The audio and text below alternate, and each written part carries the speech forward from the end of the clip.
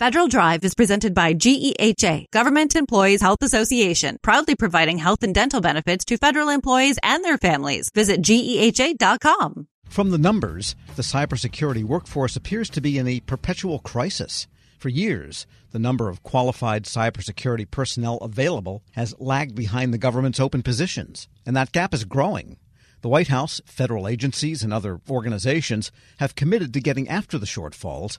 That makes 2024 a crucial year. Federal News Network's Justin Doubleday joins me with more. And Justin, the workforce challenge, the cyber workforce challenge, is something not new for this time.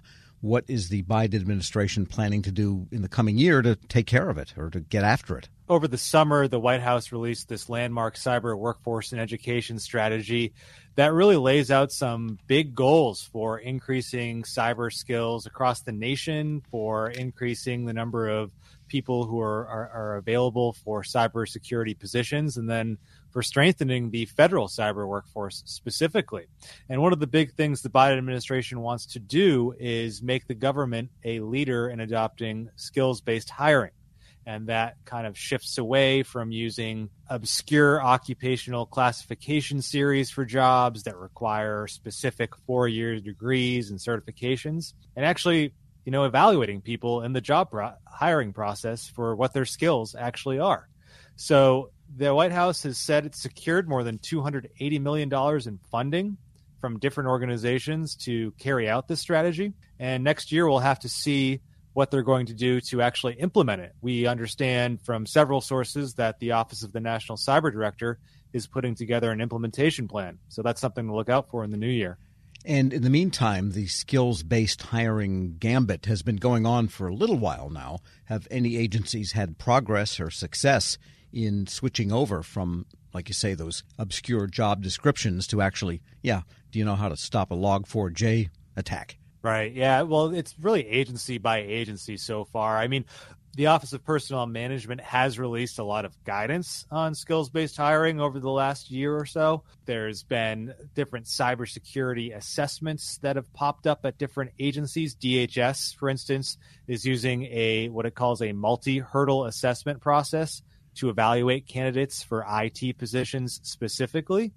But there are a lot of other agencies who haven't adopted these practices yet.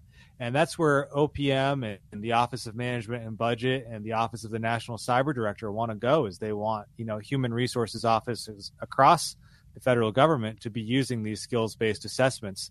So that's something that agencies and the White House will need to work on in 2024. And what about legislation? What about Congress? This is of interest to some members of Congress, those with technology in their districts, those with lots of federal employees or agencies in their districts. Anything they can do to help? Well, the Office of Personnel Management has actually come out and said they are working with Congress on a cyber workforce proposal. And what this would do would take some of the current specialized hiring authorities like the Defense Department's Cyber Accepted Service and the Department of Homeland Security's Cyber Talent Management System and stretch a system like those systems across the entire civilian executive branch. For job seekers, that could mean higher cyber pay, more flexible bonuses. For agencies, that could be an accepted service that allows them to more easily do these skills-based assessments. But one big challenge for any piece of legislation in 2024 is that it's a presidential election year. And folks I talked to really raised a lot of questions about whether there will be enough time and consensus on the OPM proposal to get it through a divided Congress in a presidential election year.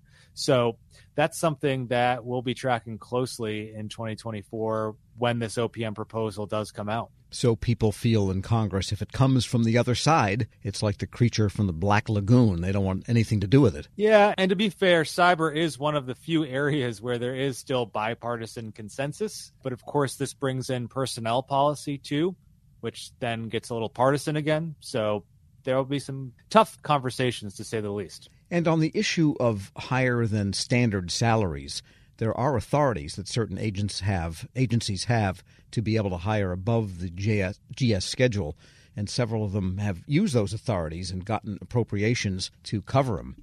It's not giant dollars, but it can be tens of millions, for a cyber staff.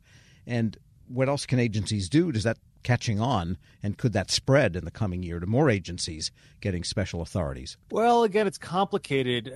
We've reported on the special salary rate for IT employees, which includes cyber positions, that was approved by OPM.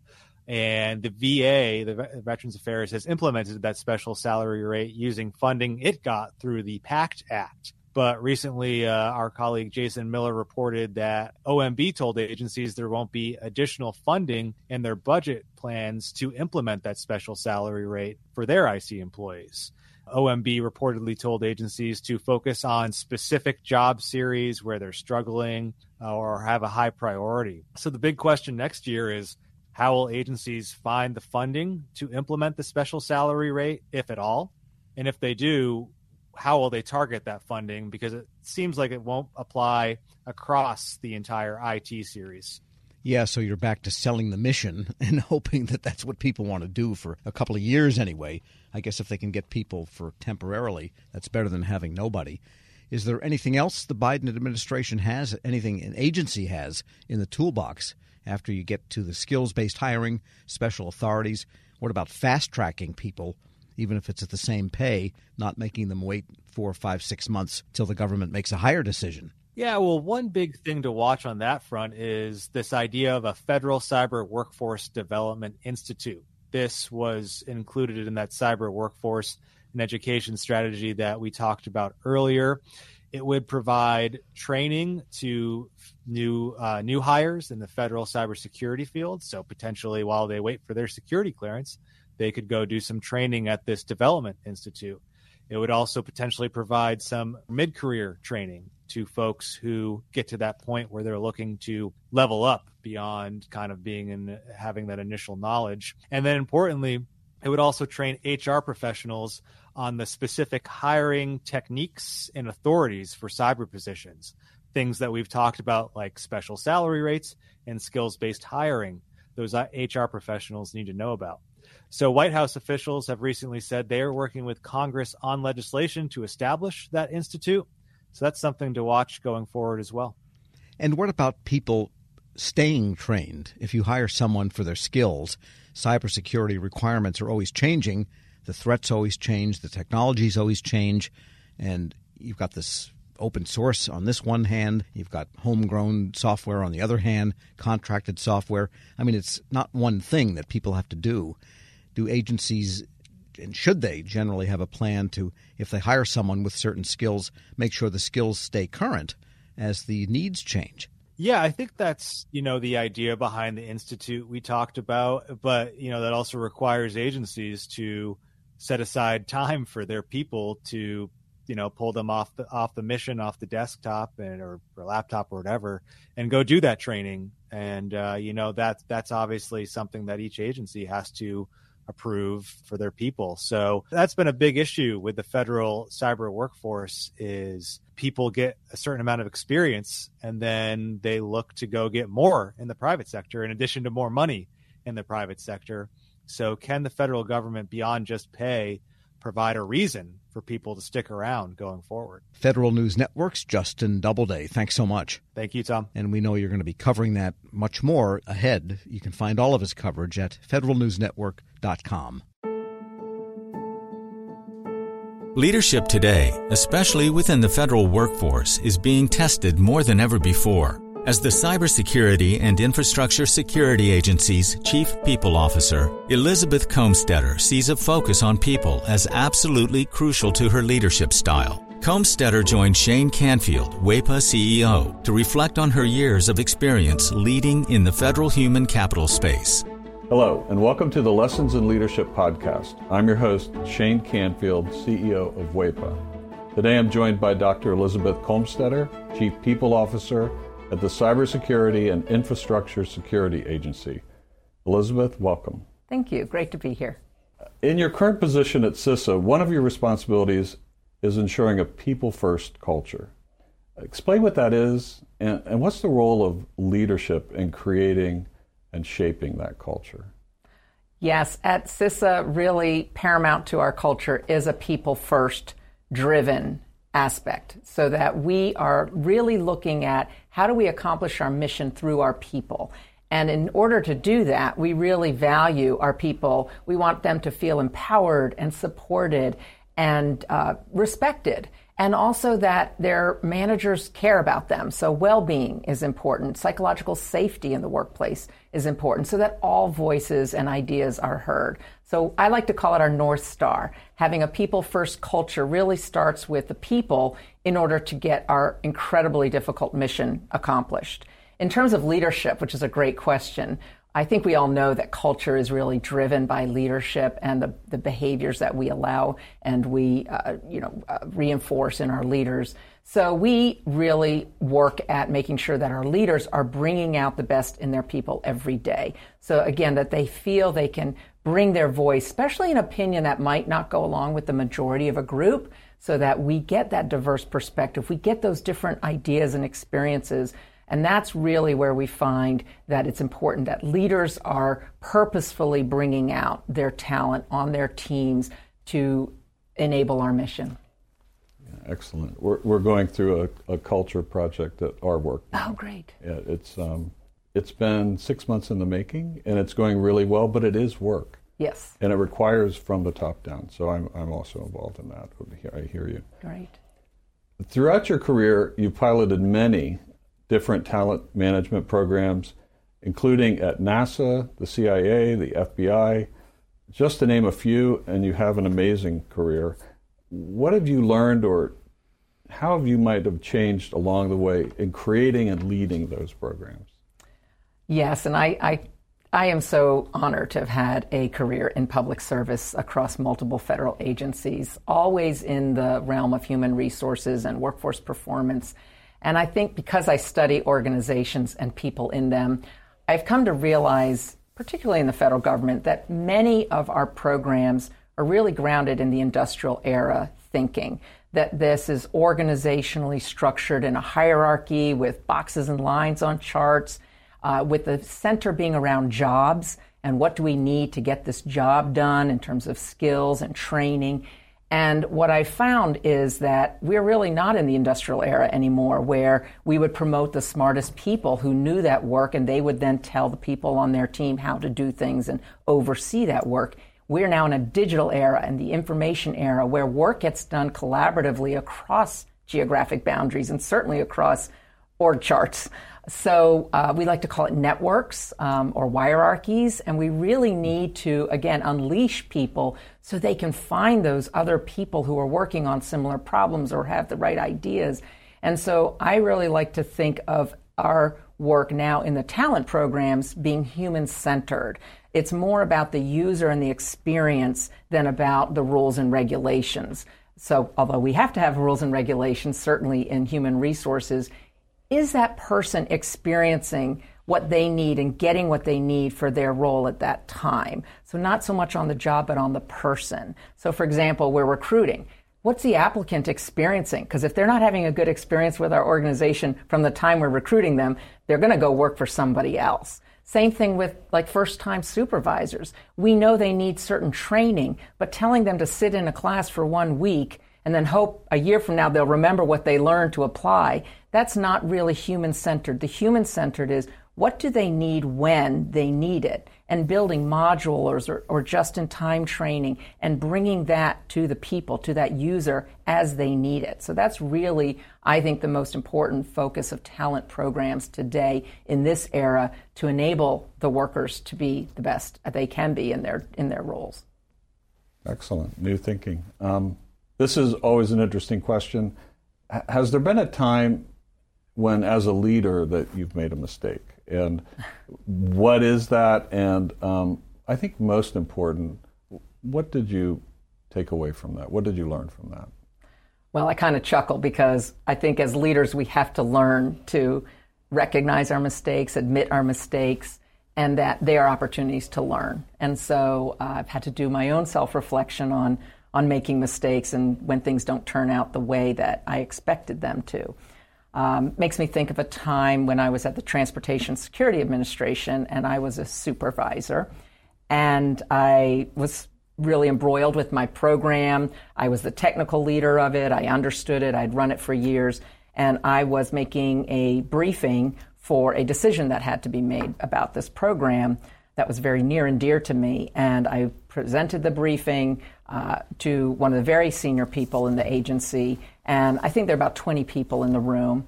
And I had gone through the briefing, answered all the questions, and that leader then said, okay, I'm going to go around the room and get everybody's opinion, and then everybody gets to vote, which kind of set me aback because there were people in that room that didn't have any technical knowledge about my program. She even turned to the executive assistant there, taking notes on the meeting, and said, go ahead, and I want to hear from you. And I realized, in hindsight, I had stopped listening. I had been in transmitting all of my knowledge and what I saw to be the right way, and I was not listening to different perspectives in the room because I didn't value that they were bringing any kind of input to this particular decision.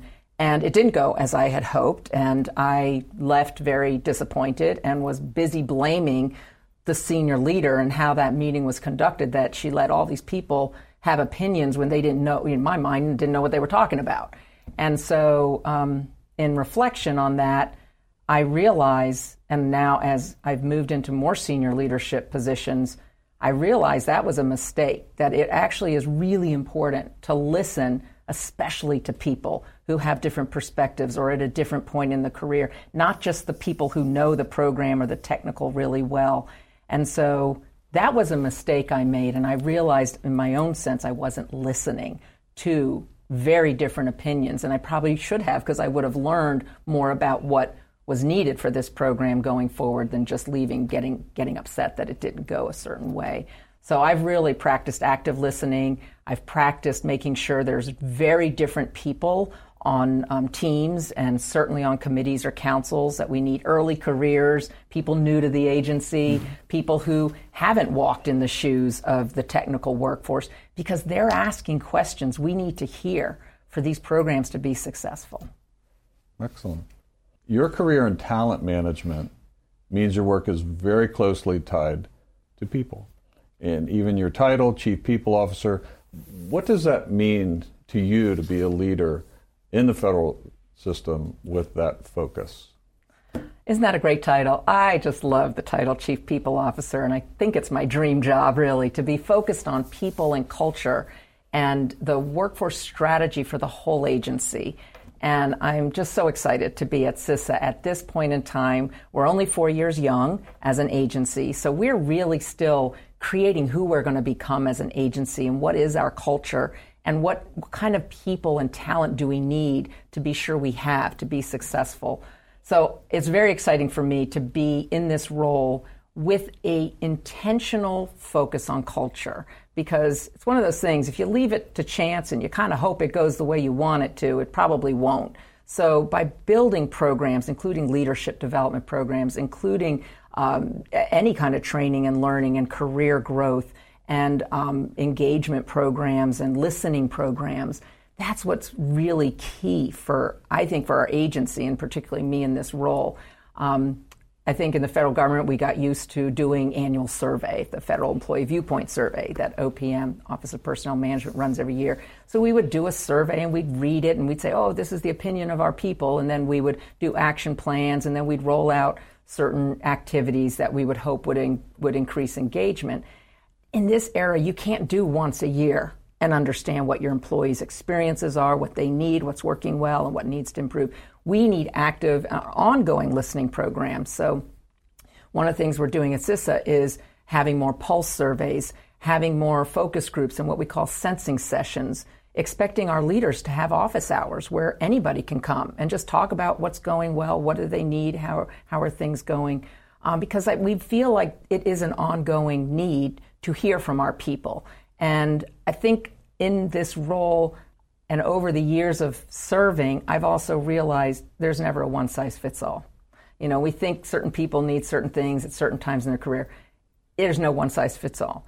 Neither can we also customize everything to every individual. So there's got to be a sweet spot in building really great talent programs, but also, like I said, thinking about, can we do this in modules? Can we make it a menu? Can we do it just in time as people need it so they can practice the new skill or knowledge in their role? So I think we have such great opportunity, again, with the technology that enables us to really focus on how we connect people with their work and their team to get things done in very new ways. This is always an interesting question. Is there a figure, either from your personal life, your past, somewhere in history generally, that inspired you, your leadership style, how you view leadership? There are many figures who have been very inspirational to me, but there is one that sticks out, and that's my mother, Paula Brownlee, who has been a very inspiring leader to me all my life. And I think because, first and foremost, she had a strong family and a strong career. And that's something I always wanted. And I saw her first as my mother, but then I also saw her as a leader in her career and in academia, which was her chosen field. But I always knew her family came first. And as I saw how she balanced different family needs with also a growing and more prominent career positions in leadership, that she had to balance that. And I think I learned from her that you can have both. You have to focus on different things through your career and through your life, but that you don't have to trade one for the other. I've been happily married for 32 years, and I'm a mother of twins who are almost 24 years old. And I've had a great career in public service. So I think that having her as a role model has really helped me find my own courage, find my own confidence, and find my own voice in how I can prioritize the things that are most important to me so that I can actually balance both family and career. And you're doing it well. Thank you. Having known you now for 7 or 8 years, and worked alongside you, your passion is infectious. Thank you. Your intelligence and the thoughtfulness with which you approach all of these issues, it's an honor for you to be here, and thank you for your time. Thank you very much. I'm Shane Canfield, CEO at WEPA, and until next time, have a great day. Find the full podcast and future episodes of Lessons in Leadership on the Federal News Network app and anywhere you enjoy your podcasts.